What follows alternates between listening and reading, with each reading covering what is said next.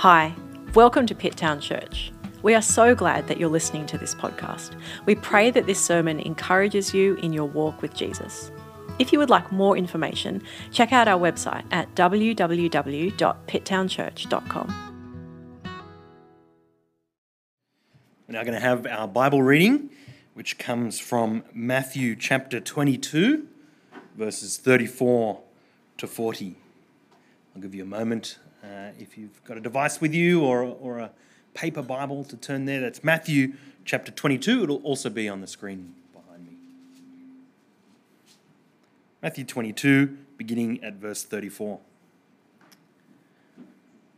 When the Pharisees heard that he had silenced the Sadducees, they came together. And one of them, an expert in the law, asked a question to test him.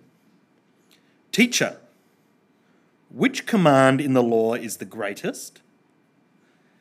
He said to him, "Love the Lord your God with all your heart, with all your soul, and with all your mind. This is the greatest and most important command. The second is like it. Love your neighbor as yourself. All the law and the prophets depend on these two commands." Well, good afternoon, everyone. Great to see you all here. Let me open in prayer. Heavenly Father, we thank you for your love for us. We thank you that you have loved us in the Lord Jesus on the cross. And Father, we thank you that you have loved us by giving us your word, that we can know you. And Father, we pray now as we come to look at this passage that you would help us, that you would show us your love again by helping us to understand your word, that we might become more and more the people that you have saved us to be. And we pray that in Jesus' name, amen. Well, apart from KFC, Thai food is my next favourite takeaway, eat-in type food. And when it comes to Thai food, I have a guiding principle, a law, if you will. And the law is that the quality of the facility or the quality of the decor is inversely proportional to the quality of the food. I'll say that again, just in case. The quality of the facility or the quality of the decor is inversely proportional to the quality of the food. What that means is that the more rubbish the place looks, the better the food will be. And the nicer that the building looks, or the nicer that the chairs are, the less nice the food will be. That's my law. I call it Hamilton's law of Thai food. Now, I'm sure you think a similar thing. I didn't make it up. I just named it. But I'm sure you think a similar thing. And it might not just be with Thai food either. It might be with other types of food as well. But I'm sure that's how it works when it comes to Thai food. That is, what is on the surface doesn't always tell you much about what's going on behind the scenes. And that's kind of old wisdom, really, isn't it? Like, you don't judge a book by its cover. The problem is, I judge pretty much every book by its cover. That's just what I do. But we know that it doesn't matter how shiny the paint is or how polished the rims are. If there's no engine under the bonnet, then the car's not going to go anywhere. We know it doesn't matter how perfectly manicured the lawn is, that doesn't mean anything about whether it's happy families behind the door. We know this. What's on the inside is almost always more important than what's on the outside. And we know this is true. And if you're not totally sure that that's true, if you're not persuaded, then I reckon I can convince you with just one word, just a single word. If you're not sure that what's on the inside is almost always more important than what's on the outside, then I think I can change your mind with a single word. You want to know what that word is? The word is refrigerator. So it doesn't matter how nice the fridge looks on the outside. If the fridge is empty on the inside, then you will still be hungry. It's what's on the inside that's important when it comes to a fridge, not what's on the outside.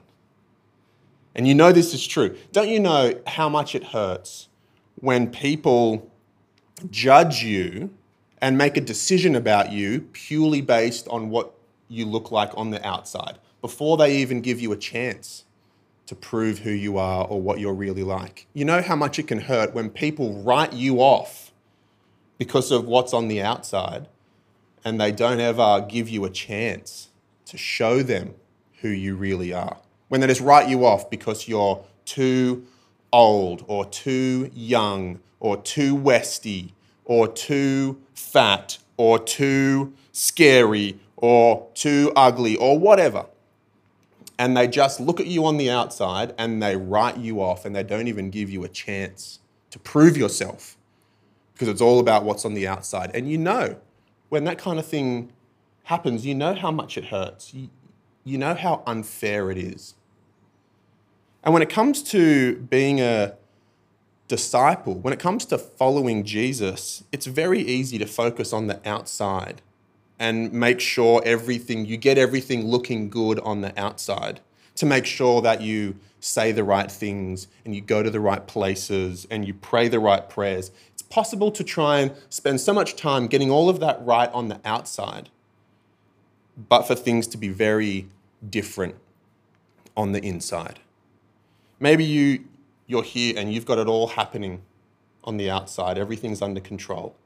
And you arrive on time and you pop out of the car and the smile is on and you play Happy Families and you sing the songs with passion and you say amen to all the prayers when you're supposed to. You nod during the sermon. You do all the things. And everything might seem under control on the outside. But you know, on the inside, you're just like a fridge before shopping day, that maybe it all looks good and under control on the outside, but on the inside, you're empty. Because what we're going to do tonight is we're continuing our Vital Signs series as we head into, like Trav said, the second half. And we've looked at the coconut, the pineapple, the orange, faithfully follow Jesus, being a gospel spreader, and prayerfully gathering around God's word. And now we've come to the watermelon, Christ-like character. And Christ-like character shows itself in lots of ways, in lots of things. But there's two main sources where everything else Christ-like character-esque all flow out from. Two main things. And these sources overlap, and maybe they're even just two ways to say the same thing. But it's love and it's servanthood. And every other manifestation of Christ-like character flows from those two things. And maybe servanthood is really the main way that love for others kind of shows itself. But next week, we're going to dig into servanthood, and this week we are diving into loving others. And what we're going to see is that when it comes to discipleship, like the rest of real life, what's on the inside is almost always more important than what's on the outside. And what we're going to see is how loving others and loving yourself, how they relate to each other. And maybe actually that might even be a bit surprising. Now, when we talk about what's on the inside, we're talking about character.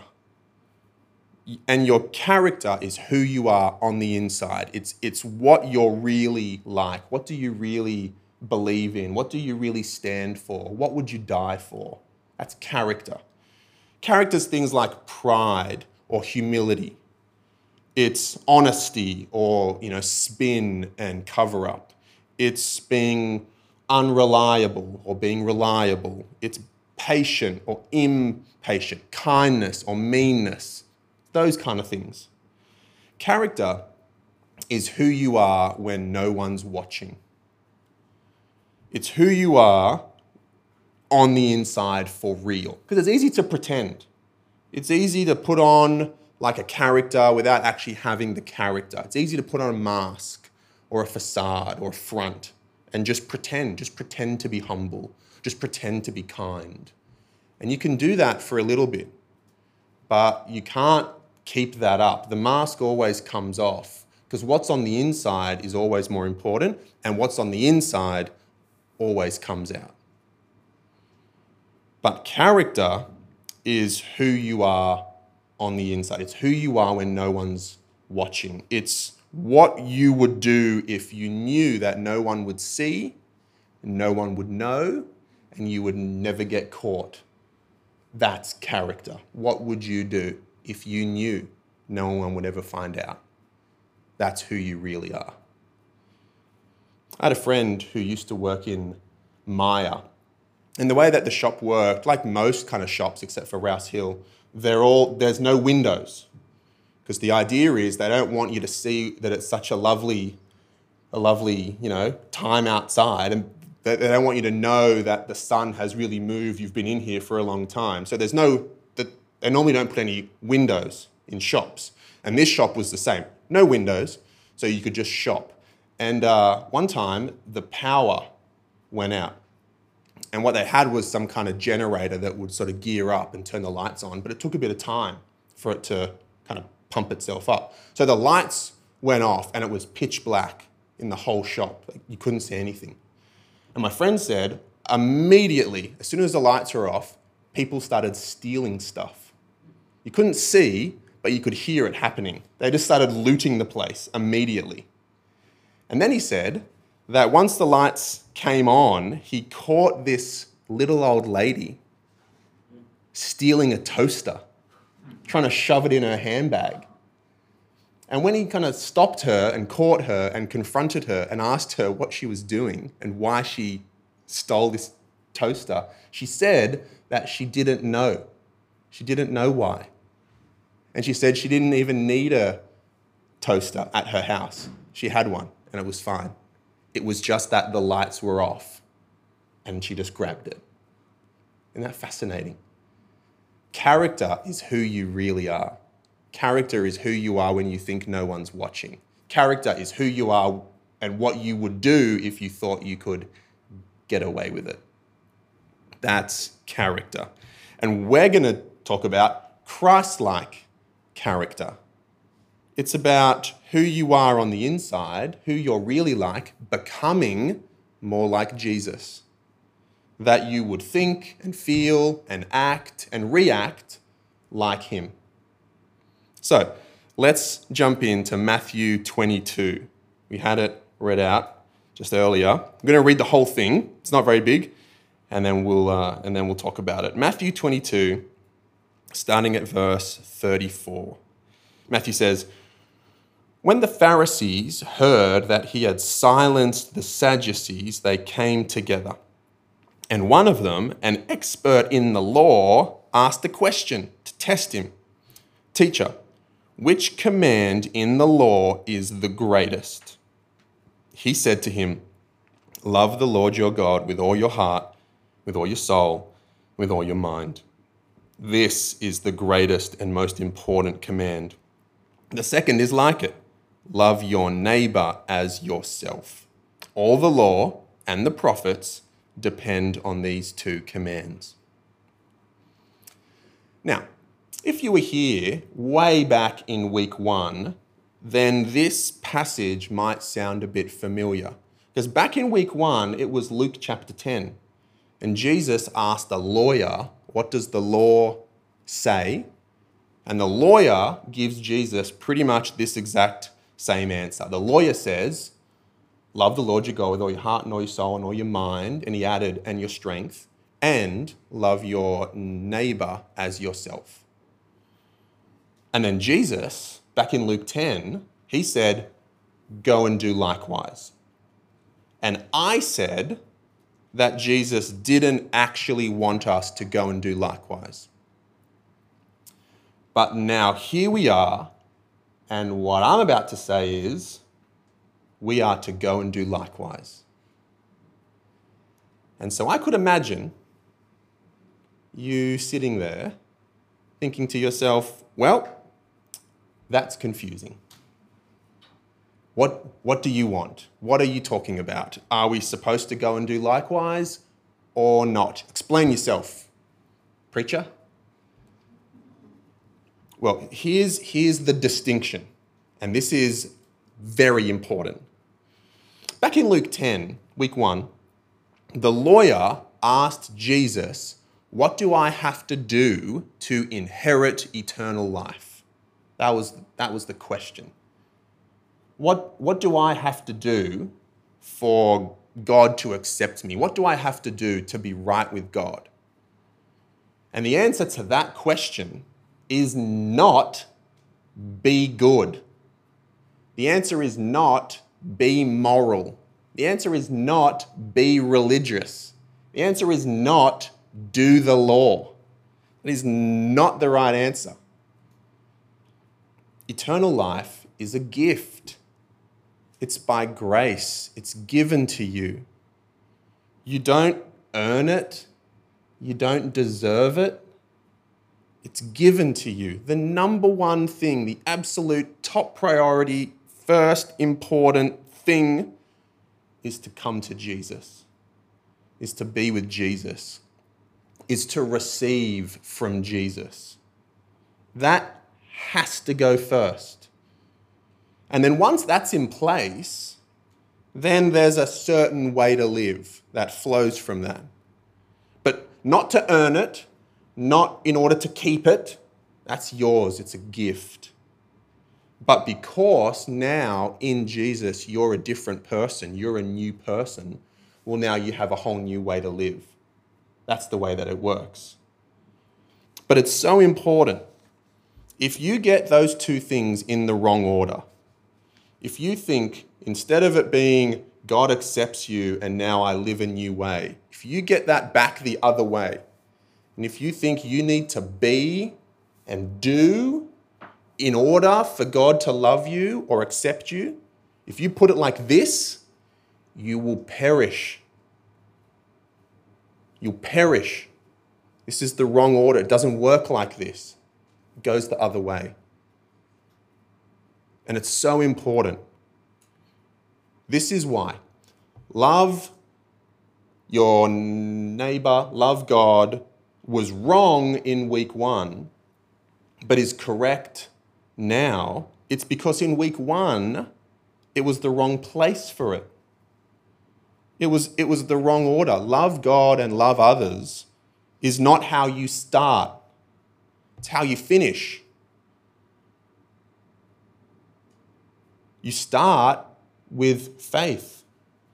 You start with trust. You start with grace. It's a gift. Salvation is given to you. You don't pay for it. Jesus pays for it, and he pays for it on the cross. And then you never pay him back. It's a gift from start until the very end. It's always a gift. You never pay him back. But now that you've started, now that you're on his team, he has now a whole new way for you to live. Not to earn anything, but because you don't have to earn anything. Just because you want to become like him.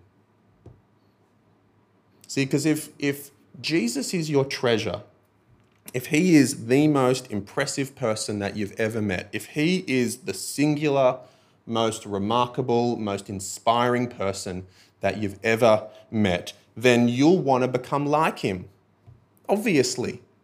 You know, who do you want to become like? Well, I want to become like the most amazing person I've ever met. Obviously. And that's Jesus. That's why love God and love your neighbor goes here. Not at the start, because this is what Jesus is like. And we want to become like him.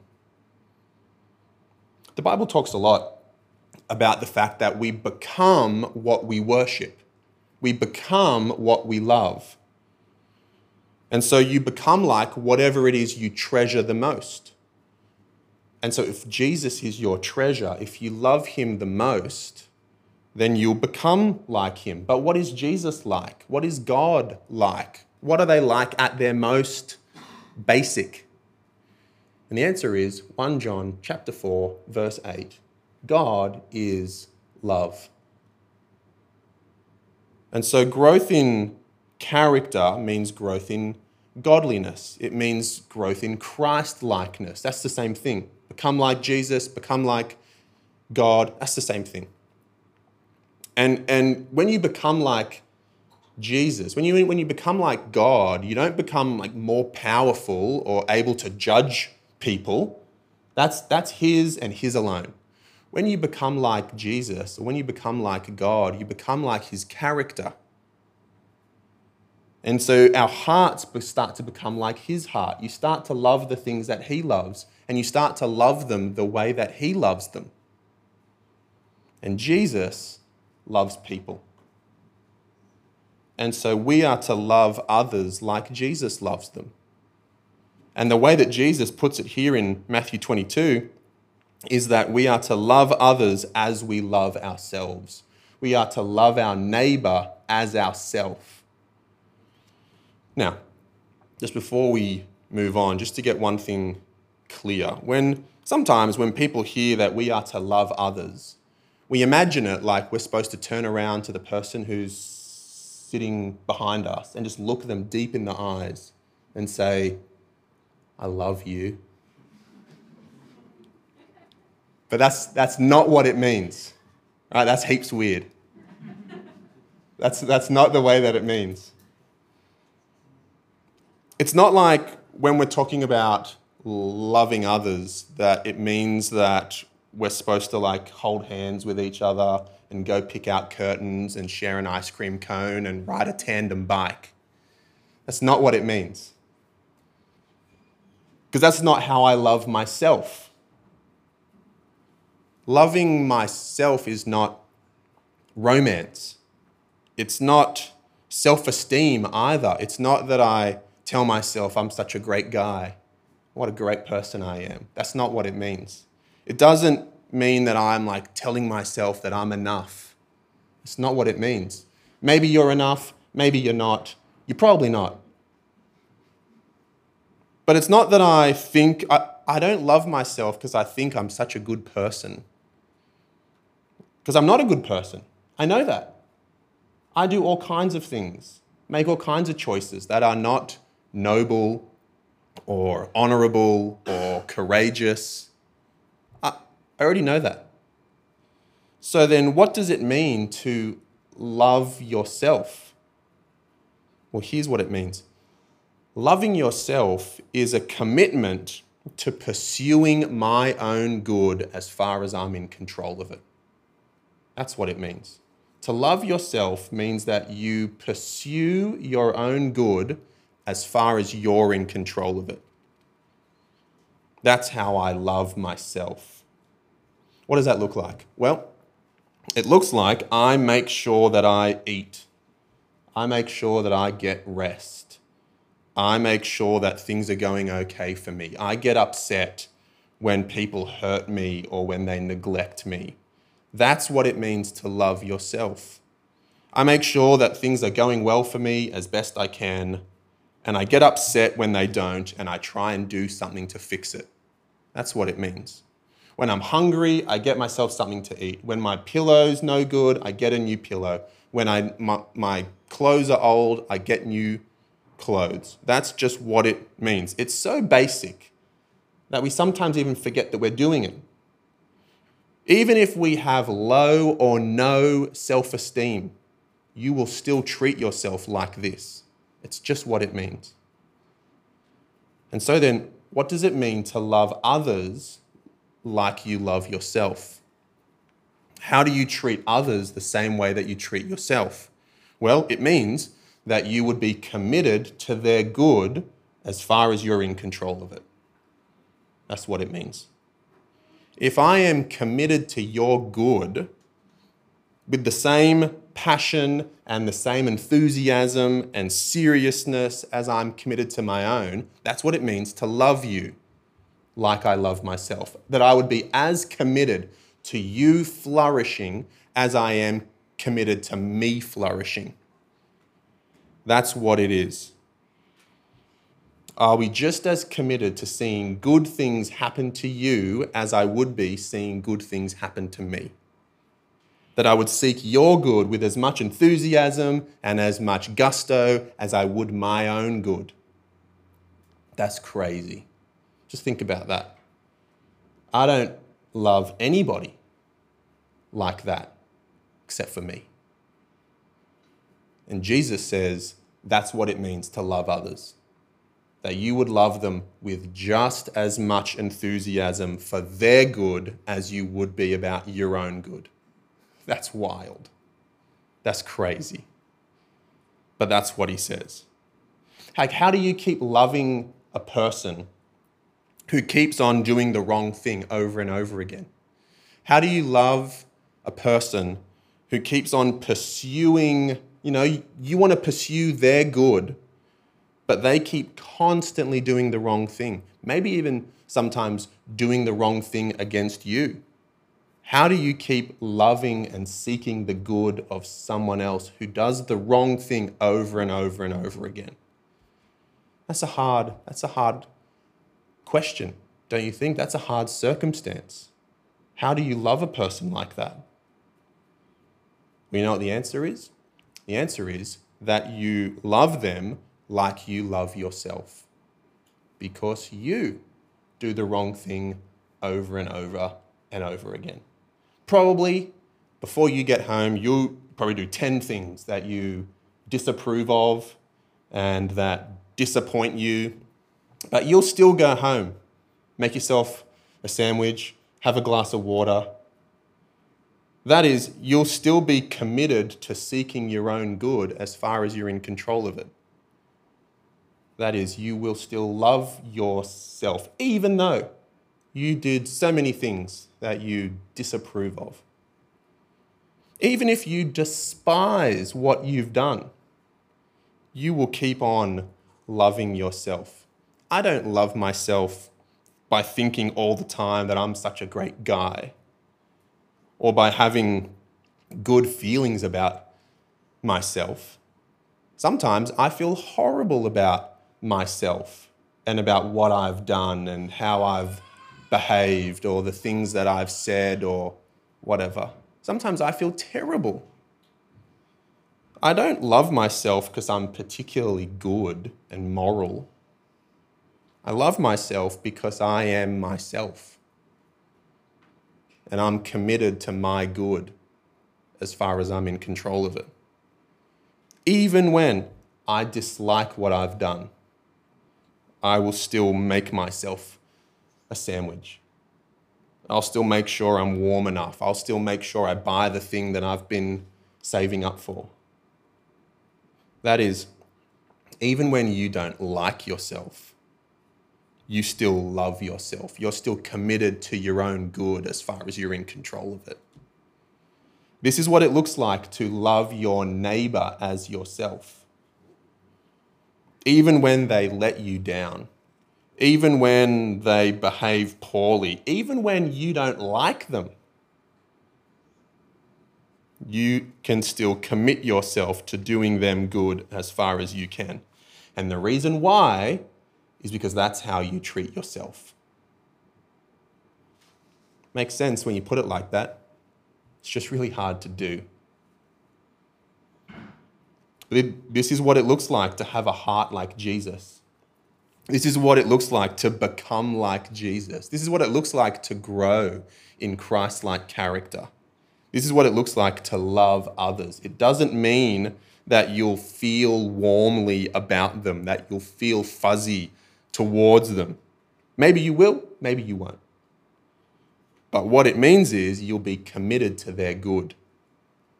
You'll be committed to seeing them flourish as much as you can control it. And just to say again, because it's so easy to get this confused and backwards, we don't do these things to earn anything. We don't do these things to make God love us. God already loves you. You don't have to earn anything from him, ever, ever. He loves you, and his love is not the finishing line. His love is the starting line. You do these things not so that he'll love you. You do these things because he loves you, and you want to be like him. That's how it works. But also, did you know that God is even more committed to seeing you become Christ-like than you are? He is way more committed to seeing this happen in your life than you are. He's on your side when it comes to this one. We know that this is something that God is doing in your life. He's actively involved in creating this in you by the power of his Spirit. And we know that because that's what the Bible says. Romans chapter 8, you might have looked at this in your personal Bible readings a few weeks ago, or maybe in your growth group. Romans chapter 8, verses 28 and 29, it says, God works all things so that you would be conformed into the image of his Son. Just think about that. All things. All the things. That's a lot of things. And God works all things so that you would be conformed to the image of his Son. That is, that you would become more Christ-like. And so isn't that good? Everything that happens to you is specifically designed to make you more Christ-like. That's the destination that you're headed to. Isn't that good news? God is already at work in your life to make you more like Jesus, to grow your character. And so no matter what happens in your life, in my life, and like we said weeks ago, there's a lot of things that happen that I don't know why they happen. The secret things belong to the Lord. But those that have been revealed belong to us, belong to me. And one of the things that's been revealed is that when things happen, especially painful things or confusing things, things where I don't know what the reasons are, why is this happening, don't know, it means I always know at least one reason why it's happening. It's happening so that I would be more and more conformed into the likeness of his Son. Everything that happens, I know at least one reason why it's happening, to make me more like Jesus. And that is extraordinarily comforting. And it's comforting because that is the one thing that I want more in life than literally everything else, anything else. I want to be like Jesus more than I want security and money and fame and success and lifestyle and comfort. More than any of those things, I want to be like him. And so it's comforting to know that in all things, that's what's happening.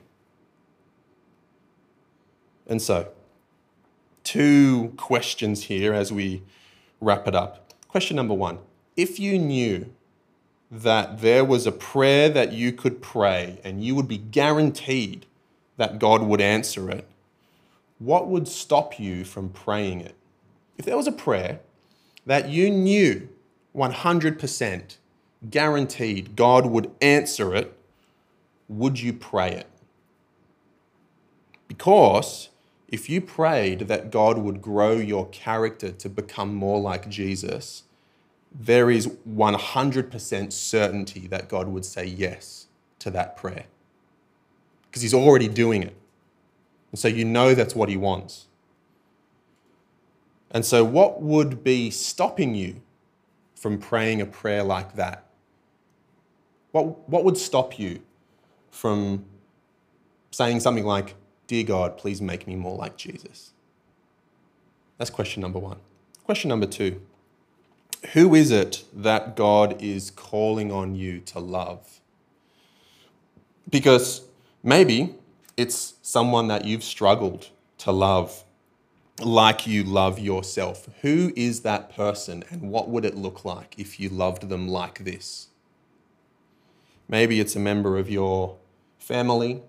Maybe it's someone here at church. Don't look at them. Just think in your own head who it is. Maybe it's someone here. Maybe it's someone that you work with. Maybe someone that you live near. Maybe it's that kid at school that no one else likes. Maybe it's a teacher. Maybe it's a parent. Maybe it's your kids. Maybe it's your husband. Maybe it's your wife. Who is it?